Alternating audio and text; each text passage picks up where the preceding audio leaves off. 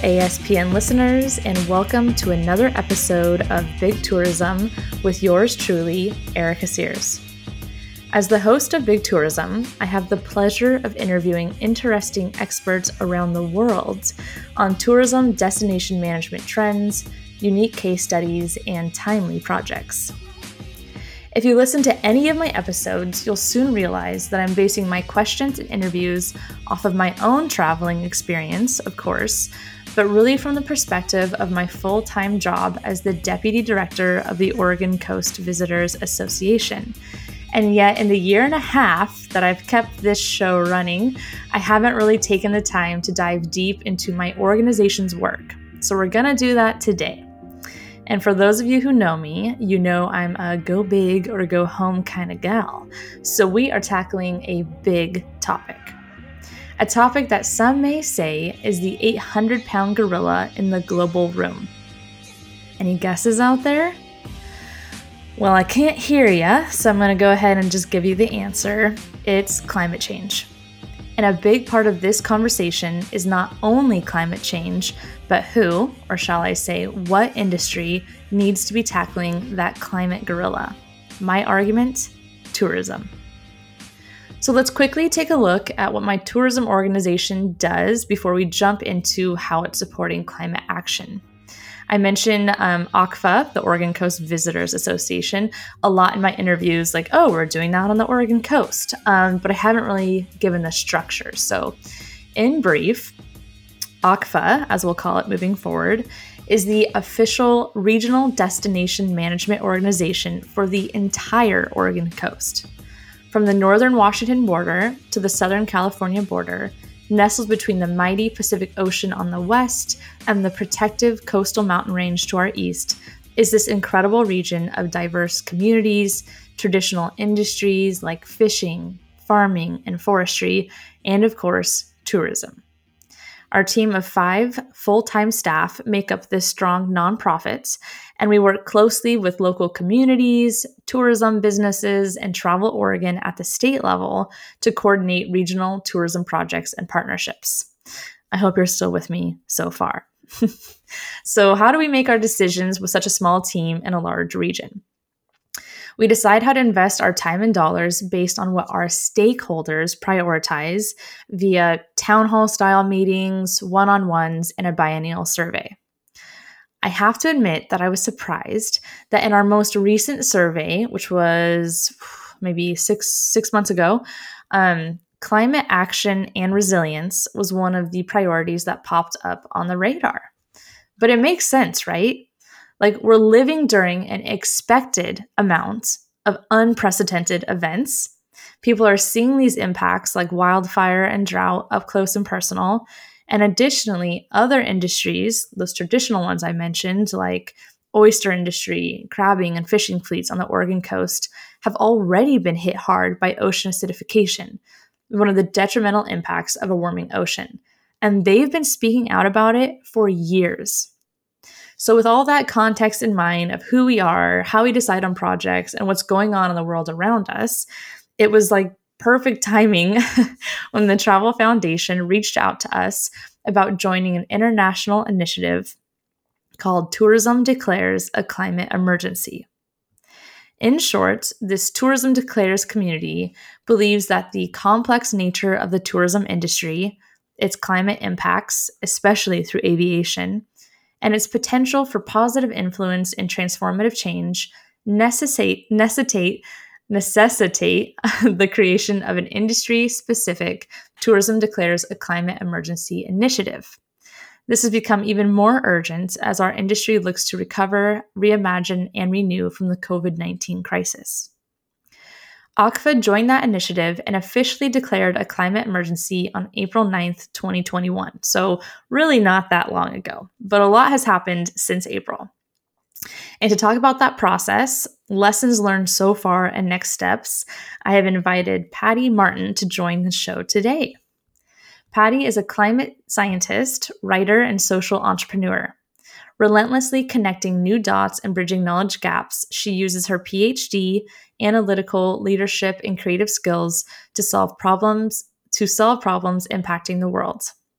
At the end of the day, Patty believes success happens when people connect to their creativity, dreams, and community. To this end, she spends part of her time emboldening students, scientists, community leaders, and advocates to develop and communicate impactful visionary science. Currently working with the Oregon Coast Visitors Association, hello, Patty is on a mission to leverage her expertise to help support Oregon's path of climate stewardship sustainability. Welcome to the show, Patty. Hi, Erica. I am so excited to be here and to be having this conversation with you today. Yeah, Patty and I, we have a number of meetings together today, so just warm up with this interview of sorts. But yeah, it's been great having you co-lead this, and I thought this interview would be a great way for non-Oregon Coast people, so other tourism organizations and local leaders around the United States, to hear how a tourism organization is jumping into this space, but also for our own stakeholders on the Oregon coast to have sort of this opportunity to hear where we're at and how we're going. It's really hard if people say, hey, how's that climate change work going? And we're like, yeah, it's going. There's so much to it. So I think by diving into these questions together today, this can just be one avenue for our stakeholders to learn more about this process. Yeah, absolutely. Yeah, so let's start with the very basics. Really act like people have never heard of this, or probably actually haven't heard of tourism working in this space. So as we started this work, what were some of the expected big picture impacts to Oregon tourism due to climate change? So what are things that we're expecting to negatively impact Oregon's tourism? Anything that stood out to you? Yeah, I mean, we all have this fear and anxiety around climate change. Our world is changing and it's just becoming less habitable. In Oregon, we have more drought, more fire, hotter days, bigger storms, larger waves, loss of foundational ecosystems, acidification of our oceans, to just name a few. And all of these have been linked through science to be caused by climate change. All of these things impact tourism in one way or another. Yeah, definitely. And it sounds dire, and it is. But it was interesting. I felt like there were, these different reports that we kind of were going through and articles. And so some of the things that stuck out that were like, whoa, that's just so obvious is, the loss of snow recreation in our central Oregon region. We have Mount Bachelor. We also have Mount Hood. Last year, we had the historic wildfires in Oregon, which really impacted our wine industry. And just like you mentioned, smoke and ocean acidification. People that come to the Oregon coast like to eat seafood. Like, surprisingly enough, they want local seafood.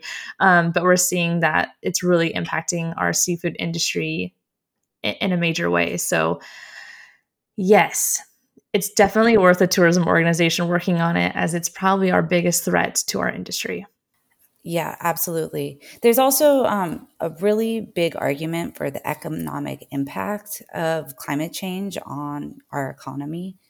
What comes to mind, there's some really great research coming out of OSU looking at the impact to the Oregon coast in terms of dollars due to the loss of endangered species due to climate change. And one example that's coming to mind specifically is Pacific coho salmon. These researchers actually calculated that for every 100,000 fish that return each year, the Oregon coast receives over $500 million in revenue. And so it just shows how important something like fishing is to our coastal industry as well, and how that's tied into our tourism. Yeah, certainly. And it has to do with the identity of our communities as well. In my last episode, I interviewed Jane Connolly talking about food tourism.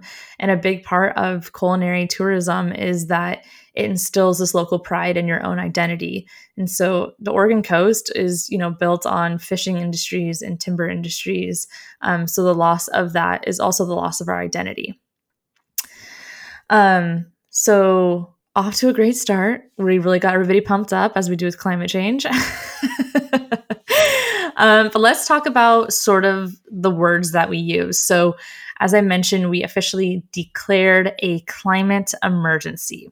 So, what does a climate emergency mean to you, Patty? Yeah. So to me, it means an acknowledgement, and it's a call to arms for all of us. On a personal note, my scientific training and background is actually in biomedical science, not environmental science. And somewhere in my PhD, I realized that the world needs all of us to pivot somehow.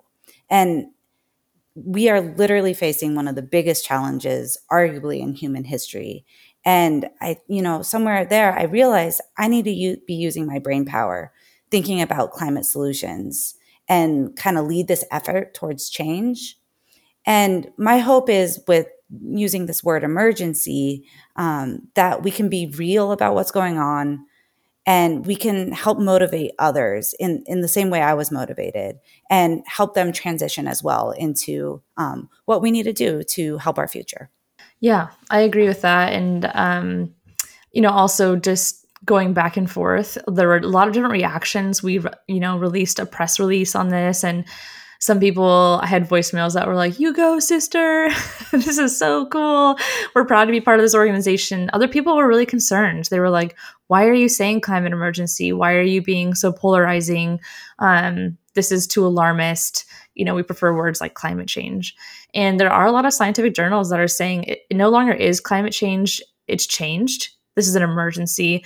And I think that's the part that spoke to me was, using the word emergency. It's like, it's urgent. Like, it's not like, oh, it's changing and we should really start thinking about this. It's like, this is an urgent thing that's happening that requires immediate action. So, officially declaring was an experience.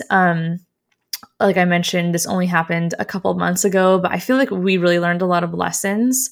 It's one of the only times that our organization has really declared something before we do it. Usually we, do some kind of project, we implement it, and then if we have time, we do a press release like, look at this amazing thing we did. But we usually don't do that because we don't have enough time. So it felt a little backwards being like, hello, we're going to do this great thing. And some people definitely called us out. They were like, yeah, why don't you circle back when you've actually done something? And I get it. I totally get that. So that was sort of different for our organization to do something like that. We also declared this during Oregon's legislative session, which was pretty heated. They had a ton of legislation trying to be passed. Some of that had to do with clean energy. Some of it had to do with ocean conditions. So some people were like, are you doing this on purpose during this timing to kind of, be political? And we absolutely weren't. But if we did this again, I would not do it during a time like that. So just being transparent and just what we're learning here for others that are considering doing this. But it was interesting. It definitely got some reactions and some attention from people. And I think that it's also going to hold us accountable, right? Like we can't be 6 months into this and say, oh man, this is really hard. Let's just kind of slink away. We're committed. Our organization is committed to making a plan. So yeah, I mean, that's been my experience as well, that it's a little difficult to talk about a plan that we don't actually have the details for 100% yet with people. But on the same level time, it keeps us accountable, and it keeps, it definitely keeps me going every day to back to the drawing board to figure this out. Definitely. And so kind of a brief overview of our timeline, which I guess is always subject to change with the changing world around us. But the first thing that we wanted to do, obviously, was dig into the research. And so that's how Patty really started this work. So I think, Patty, that you started working with us in May. And so when we brought this project up to you, what did you start researching at the beginning of this project? What did you dive into? Yeah. Well, like, to be fair, it's a big project, right? And when there was very little direction on exactly how to start. And so really the first thing that we had tried to do is define our goal.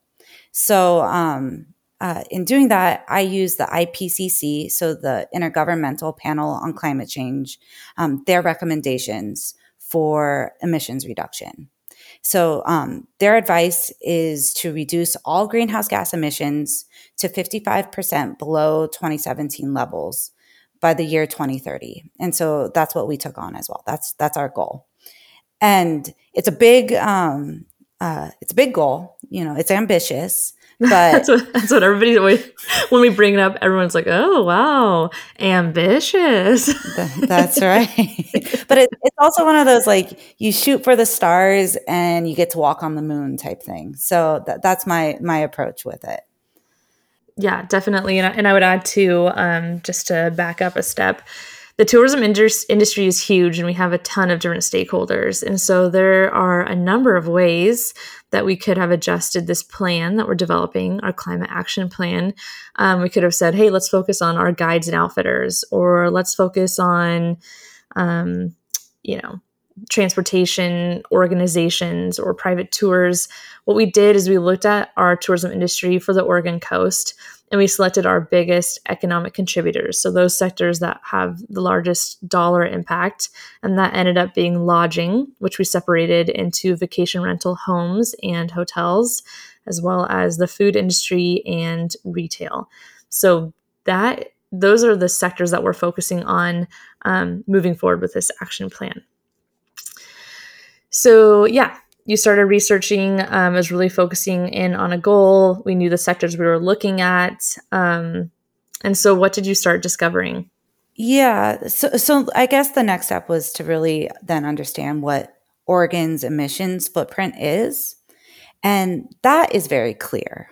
In 2017, which is our baseline, that's what we're going off of, Oregon had 64 million metric tons of carbon dioxide equivalent emitted into the atmosphere. However, the difficulty and kind of where I began to get a little bit lost in the weeds at points is really understanding the specific role of those tourism sectors in contributing to this number. Definitely. Most reporting, the way the state reports emissions, they do it based off of a different definition of sectors. So it's agricultural, industrial, commercial, natural gas use, electricity use, transportation. And as you can imagine, tourism kind of has its fingers in all of those different sectors. And so really understanding, exactly what the contribution is was really difficult based off of the data that was that the state was presenting to us. Definitely. And you know what else, that's just a side note is, and I don't know how this works in other states, but in Oregon, it is really hard to define the tourism industry, and that really hurts us. So even when we're trying to work with workforce boards, we can say tourism is one of the top 3 industries in our region, but the way that it's defined with workforce is not considered like a sector, or maybe with Business Oregon, it's not considered a trade sector yet, even though we're selling this good maybe to international markets. And so that does hold us back a lot with gaining access to funding or to support from state agencies, because just like Patty, you're saying, it is really hard to define tourism. Yeah. And I think overall, that's probably one of the bigger hurdles that we've been facing so far, is exactly what this definition is. Yeah. The good news is, what we do know is that approximately 80% of Oregon emissions in all sectors comes from energy use. So that's like electricity, transportation, and direct fuel use. And I see this as really great news, because there are very easy, big ways that we can begin to reduce emissions around energy use specifically. And this is something known as beneficial electrification. And it's it's a process where you make electricity green and carbon zero, and then you convert direct fuel use to electricity. And so kind of based off of this idea, that was where I really spent a lot of time researching and understanding what is the electricity profile along the Oregon coast, and what are some points that we can take advantage of this approach to really reduce our emissions. The American Shoreline Podcast Network and CoastalNewsToday.com are brought to you by LJA Engineering. With 28 offices along the Gulf Coast, the folks at LJA Engineering are at the top of the craft in the areas of coastal restoration, coastal infrastructure, rivers and channels, numerical modeling, disaster recovery, and design and construction oversight. Be sure to check out their brand new Coastal Resilience Department, headed up by ASPN's own Peter Ravella. Find them at lja.com. Be sure to subscribe to the Coastal News Today Daily Blast newsletter at coastalnewstoday.com for daily updates on the events and news that shape the coastal discussion. Want to support the discussion and promote your company? We have sponsorship packages available now. Email me to learn more at chloe@coastalnewstoday.com. That's CHLOE@coastalnewstoday.com. Hope to hear from you and enjoy the show. And I think that was one of the really positive highlights. I think that, maybe because I'm a millennial, I always think of things in a negative sort of bleak way, like this isn't good, there's nothing we can do to fix it. But we actually found that Oregon has a pretty good energy plan, right, Patty, as far as going clean? It does, yes, absolutely. The state actually just passed or just committed to 100% clean energy and electricity by 2040. So that's huge for us. And particularly with this plan. But the state is definitely forward thinking. Yeah, and I think that fits into sort of a West Coast profile too, with Washington and California having similar goals, maybe a little bit different, but similar. So yay, West Coast. Also the ones dealing with all the wildfires, so I think it makes sense. So you've kind of talked about having to, change up your research strategy, and you mentioned it briefly, and I know this was a hard time where we would have like this big picture view, and then we would dive into the weeds and be like, well, we're too far into the weeds, and go up. So what's been the biggest change up with your research strategy? Yeah, I guess, because there's not a great, clear way to define tourism emissions specifically, and also because our plan is incentive-based and completely optional, I think, the decision to support individual businesses, that was the decision that we made. And I guess that's where the research began to pivot a bit, is we're supporting individual businesses in calculating their emissions footprint. And we'll then have businesses individually reduce their emissions and report them every year until they get to that 55% emissions reduction. And so a lot of the research and strategy that has been going into this plan now is figuring out how to help business calculate this baseline footprint and how to support them in self-reporting annually, and really having the solutions to get to that goal that they'll have. Which sounds so easy. But we know that's not the case. We know that this is a really big ask, especially coming out of this economy and this global pandemic. I mentioned a lot that the Oregon coast is pretty rural, and a lot of our businesses are small mom and pop businesses. And, before this work, we do spend a lot of time talking to different businesses about the importance of having social media, having a Facebook, having a functioning website, updating your hours on Google. And that's challenging because, a lot of people only have a couple of staff, or they just don't have the time or the expertise. So we're definitely taking that into consideration as we're exploring, okay, what kind of tools could we use to support a business in measuring their carbon footprints? How can we make this as simple as possible? Because we don't want someone to feel like they need to be a climate expert or a scientist to engage in this type of work. And I think that's something that does happen at a larger scale, is that the average Joe or the average Jane is like, yeah, climate change seems scary. It really seems like there's something we should do about it, but I'm not a scientist. I don't know how to do that. I don't know. I can't design technology. So that will be a hurdle that we are still working on. Yeah, 100%. I mean, as I have tried to figure out a way to calculate for these individual sectors, like what's a kind of like, is there a one size fits all solution that we can use? And it's a really complicated problem where every single business has a very unique profile, emissions profile. And so, it's a little bit like taxes in some ways, right? Like, it's definitely not easy and can at times feel a little bit painful. And so I think that's definitely a pain point that we are needing to tackle. And the hope is, as we go forward, that a lot of these strategies, we can get bigger agencies and organizations to help support in this, maybe Business Oregon, and end up so that we can, there can be more support in this going forward. Definitely.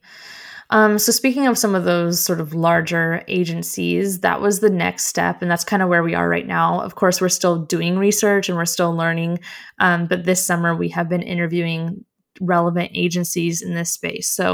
So far, Patty and I have connected with the Oregon Department of Energy, Energy Trust of Oregon, Business Oregon, and Department of Transportation for Oregon, and have more upcoming meetings. But that's the step that we're at right now, to kind of talk to them about, okay, this is what we're looking at for our climate action plan. We'd love any feedback. What do you think? Do you have resources available for this? So it's been exciting. And Patty, what was your expectation going into these meetings? What expectation versus reality? Yeah. I didn't know what to expect. Since last year, I did know that the governor has been encouraging all state agencies to begin implementing an action plan. And so the expectation is that we could actually have a conversation. And that was the reality. I think depending on the agency, everybody's in early stages. Some agencies have a little bit more preparation than others, but also out of necessity, because some agencies have been directly dealing with this a lot more than others. The Department of Transportation, is responsible for thinking about like eroding highways and transportation systems that get disrupted due to wildfires or big storms. And so that's been a little bit more at the forefront, I think, of their minds. But everybody was incredibly excited and encouraging. Yeah. My expectation, to be honest, was a lot of times I feel like when tourism tries to invite themselves to a table, like we'll be like, hey, we want to work on this, seafood supply chain. A lot of times maybe it's unfair to say, but you kind of get the vibe like, oh, this isn't like stay in your lane tourism. Like you should just be working on marketing. Like you should just be doing your thing over here and we should be doing our thing over there. But we have been a destination management organization for quite a while now. And so we're always trying to get into the management side of our region. But it's just not always that easy. And so I was like, oh, maybe we'll go to these meetings and they'll be like, okay, well, why would a tourism organization be trying to encourage, measuring your carbon footprint, or what do you know about transportation systems? But the reality was everybody was so excited. Like everyone that we've talked to so far was very encouraging and said, hey, this is really cool. This is very exciting. And some of them said, we're just starting to enter into space as well. A lot of them mentioned like that they had this missing piece, which is private business sector, where they're like, okay, we haven't actually quite engaged with the private businesses yet. We've been working with maybe larger systems thinking. So it has been super positive. And I'm looking forward to continuing these conversations with other agencies as well. Yeah, I think like there's definitely opportunities for leadership in how the public and private sectors really interact and go forward on this. Yeah. And so what have been your a few of your biggest takeaways so far? Again, this has only been, a handful of meetings, but any big takeaways? Yes, that everyone is excited and encouraging. I think also there is a lot of funding available for some of the solutions that we have on our list. If businesses want to take the initiative, there seems to be funding for big projects that would otherwise be really exclusive. And so I thought that was really exciting. Yeah, I was really encouraged too. There was a lot of funding for EV, like electric vehicle charging, and a lot of really interesting programs. The names of the programs were like very difficult to remember. Like we wrote them down. I was like, what is this secret code that you need to know to get into these different grants? Some of my biggest takeaways, especially just again with my destination management lens on, was that a lot of the solutions that we're talking about for climate action are directly related to destination management solutions. So on the northern part of our coastline, we consider this a management region. There's just so much tourism that comes, so many day trippers, that we have a lot of problem with traffic and congestion and parking. And at the same time, we're talking to the Department of Transportation, like, okay, if we could get people to be carpooling, if people were commuting to work together, that would really decrease that carbon footprint. And then in my mind, I'm like, it would also be less cars on the road. There would be less parking issues. So I've been really excited because even people that aren't necessarily excited about climate action, or they don't really want to engage with that, they do want to engage with destination management because it's affecting their daily life right now. So that has been super exciting. Talking about the co-benefits, one of the agencies we talked to was like, definitely bring up co-benefits.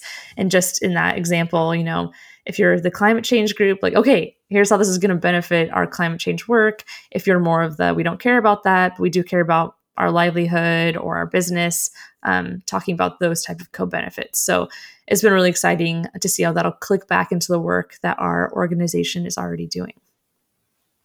Yeah, absolutely. So what are you most excited about after we meet up with all of these different agencies? Is there something that you hope will come out, some kind of big realization that we'll have after these different interviews? I think I'm looking for, the hope is to find support for small business in this arena. A lot of the focus, especially in talking with these agencies, is on a much bigger scope, which is great and will definitely begin solving this problem, but it doesn't really leave much room or accessibility for small business. And so I think that's the thing I'm most excited about. We had a really positive conversation with Business Oregon where they seemed very open to expanding support in some ways, or at least open to another conversation around it. And so, yes, that's the thing I think I'm looking forward to the most. Yeah, I agree with that. And I would add again, just from the tourism advocacy lens, I'm most excited about, so selfish too, that when these agencies start saying, okay, let's pilot this, let's pilot our grant program, or let's pilot this initiative, that they'll come to the Oregon coast first. That we've already introduced ourselves as, hey, our tourism region, we want to do this. Like, we're already engaging this work. We're going to have a 10-year plan. As different counties and communities start saying, hey, we really need to work on a plan, the tourism sector will already have an idea of what we need to do. So I just love that. I love being ahead of the game. And I love that we've already been knocking on doors like, hey, as soon as you're ready to start working with the private sector, come to the Oregon coast, prioritize our region. Like, we will be the squeaky wheel. So I am really excited for those initial meetings. I definitely feel like we have planted a lot of seeds in these conversations that will come, hopefully some of them will bear fruit later. Definitely. The other thing that I did find very exciting is all of these agencies are actually hiring or creating positions and programs and groups that are specifically tackling climate change and climate solutions. And so that also was just like kind of like a ray of hope that like this change is actually happening. Yeah. Yeah, I always like, everyone knows I talk about LinkedIn at least once during each of my episodes, that I always see on LinkedIn, like all these different agencies hiring for those positions. And I'm like, yes, I can't wait till they hire them. And then they meet me. I'm waiting. So watch out, whoever gets those jobs. Last question about our different agency interviews is, what are still the biggest questions we have unanswered? Maybe one or two of the biggest questions. I know we have quite a few.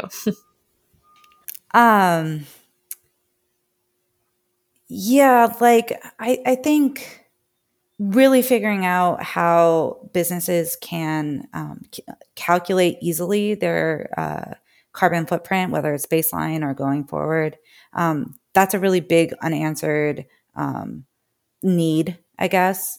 And then the other one is, how can there be transparency around this? How can businesses report this, whether it's on a state level or nationally, to see the progress as we continue to develop these solutions? Yeah, agreed. I think that mentorship network component that we've been talking about will be interesting too. Who wants to be a part of that mentorship network? What agencies, but also what businesses are already doing this work that can be highlighted? And that kind of brings us to our next section here, which is our next step in this timeline of developing our action plan, is engaging with the businesses. So I mentioned at the beginning of this, we usually do it the other way around.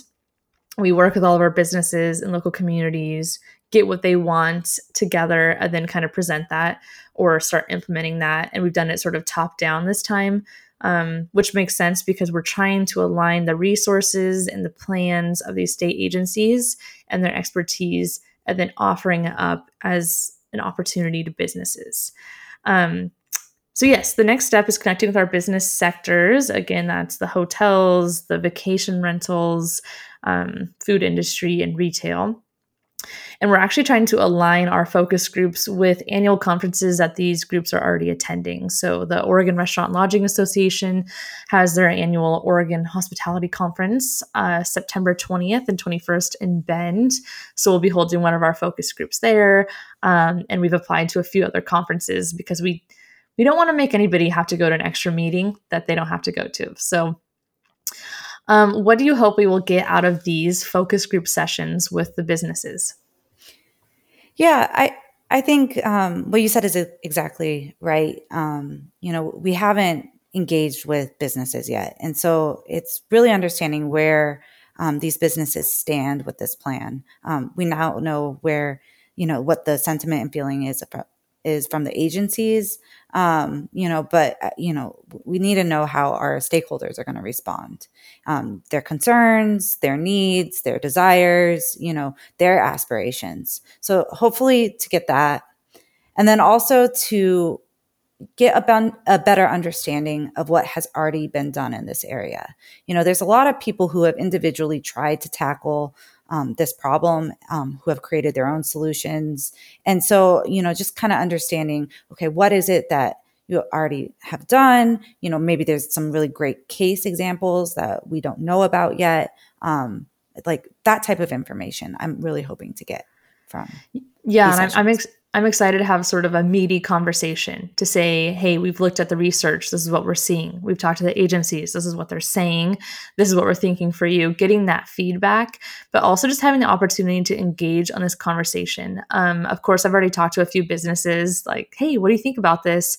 And a lot of them have said, this is really cool. To be honest, we've never really thought about our role in climate change. So count us in for these conversations when they come up. But I think also having these conversations about what consumers want, and the fact that especially, I don't know if I can say post-COVID because it seems like we are really still in it. Another conversation that like consumers, visitors want to have a more meaningful trip, that they're willing to pay more for sustainability, that we talk to people that are choosing their trips around where EV stations are for their electric vehicle. So showing again that co-benefit of this is how our industry, how we can speak with one voice and be a part of this solution. But also here's how it will benefit you as a business. This is how you will stay up to speed with what the rest of the world is doing and with what consumers want. And so I am really excited to have those conversations too, and to, like you mentioned, highlight those businesses that are already doing that. There are private businesses on the Oregon coast that already have EV charging stations, that already, is a brewery that's capturing its own carbon. We just keep finding more and more interesting examples. So it'd be great to highlight them in the work that they're doing. And then see how, as a tourism organization, at the end of this, the cherry on top, how we can have a marketing campaign, how we can highlight these sustainable businesses. So there's so much, exciting work that can be done. And I am excited to start working again with our coastal community in this space. So that is kind of where we're at in this timeline. Anything else you wanted to mention, Patty, before I mention another upcoming event? Well, yeah, I think I wanted to kind of, as we wrap this up, one of the things that has been most exciting for me is there's so much hope and innovation in this field. I know we all get, there's a lot of fear and paralysis as well, especially with the lack of understanding and education around it. But there's so much hope and new ideas coming forward every single day. We have the solutions to be able to solve this problem and really, emerge and step forward into just a different way of approaching business.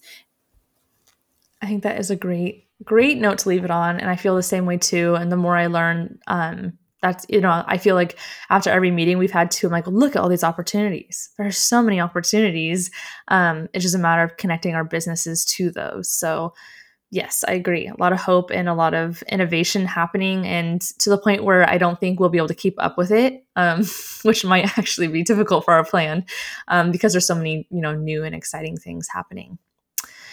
So the last thing I wanted to mention for the rest of you, the audience out there, we have an event. The Oregon Coast Visitors Association has an upcoming event that we wanted to invite you to. And it's also Travel Oregon and the Travel Foundation that are inviting you to co-host a tourism and climate action watch party. And you can do that with your board of directors, key stakeholders, and your tourism leaders in your region on October 12th. So a watch party is a great opportunity to bring together local stakeholders around insightful content, and it allows for facilitated discussion around an important topic, which requires industry engagement and collaboration. Climate change has the potential to significantly impact travel and tourism in the coming years, like Patty and I talked about at the beginning of this. But our sector also has a tremendous opportunity to be a catalyst for change. And to do so, it's imperative that we work closely together. So during this watch party, a live stream will be provided to a keynote presentation given by Jeremy Sampson, CEO of the Travel Foundation, who I've also had on the show. He's also the chair of the Destinations Working Group for Tourism Declares a Climate Emergency. Participating groups all along the West Coast, or anybody that can fit into our time zone, will then be provided with a facilitated discussion questions deck to help engage participants in thoughtful conversation about the topic of tourism and climate change. This watch party is part of the annual People's Coast Summit and takes place 1 month before the United Nations Climate Change Conference, COP26, in Glasgow.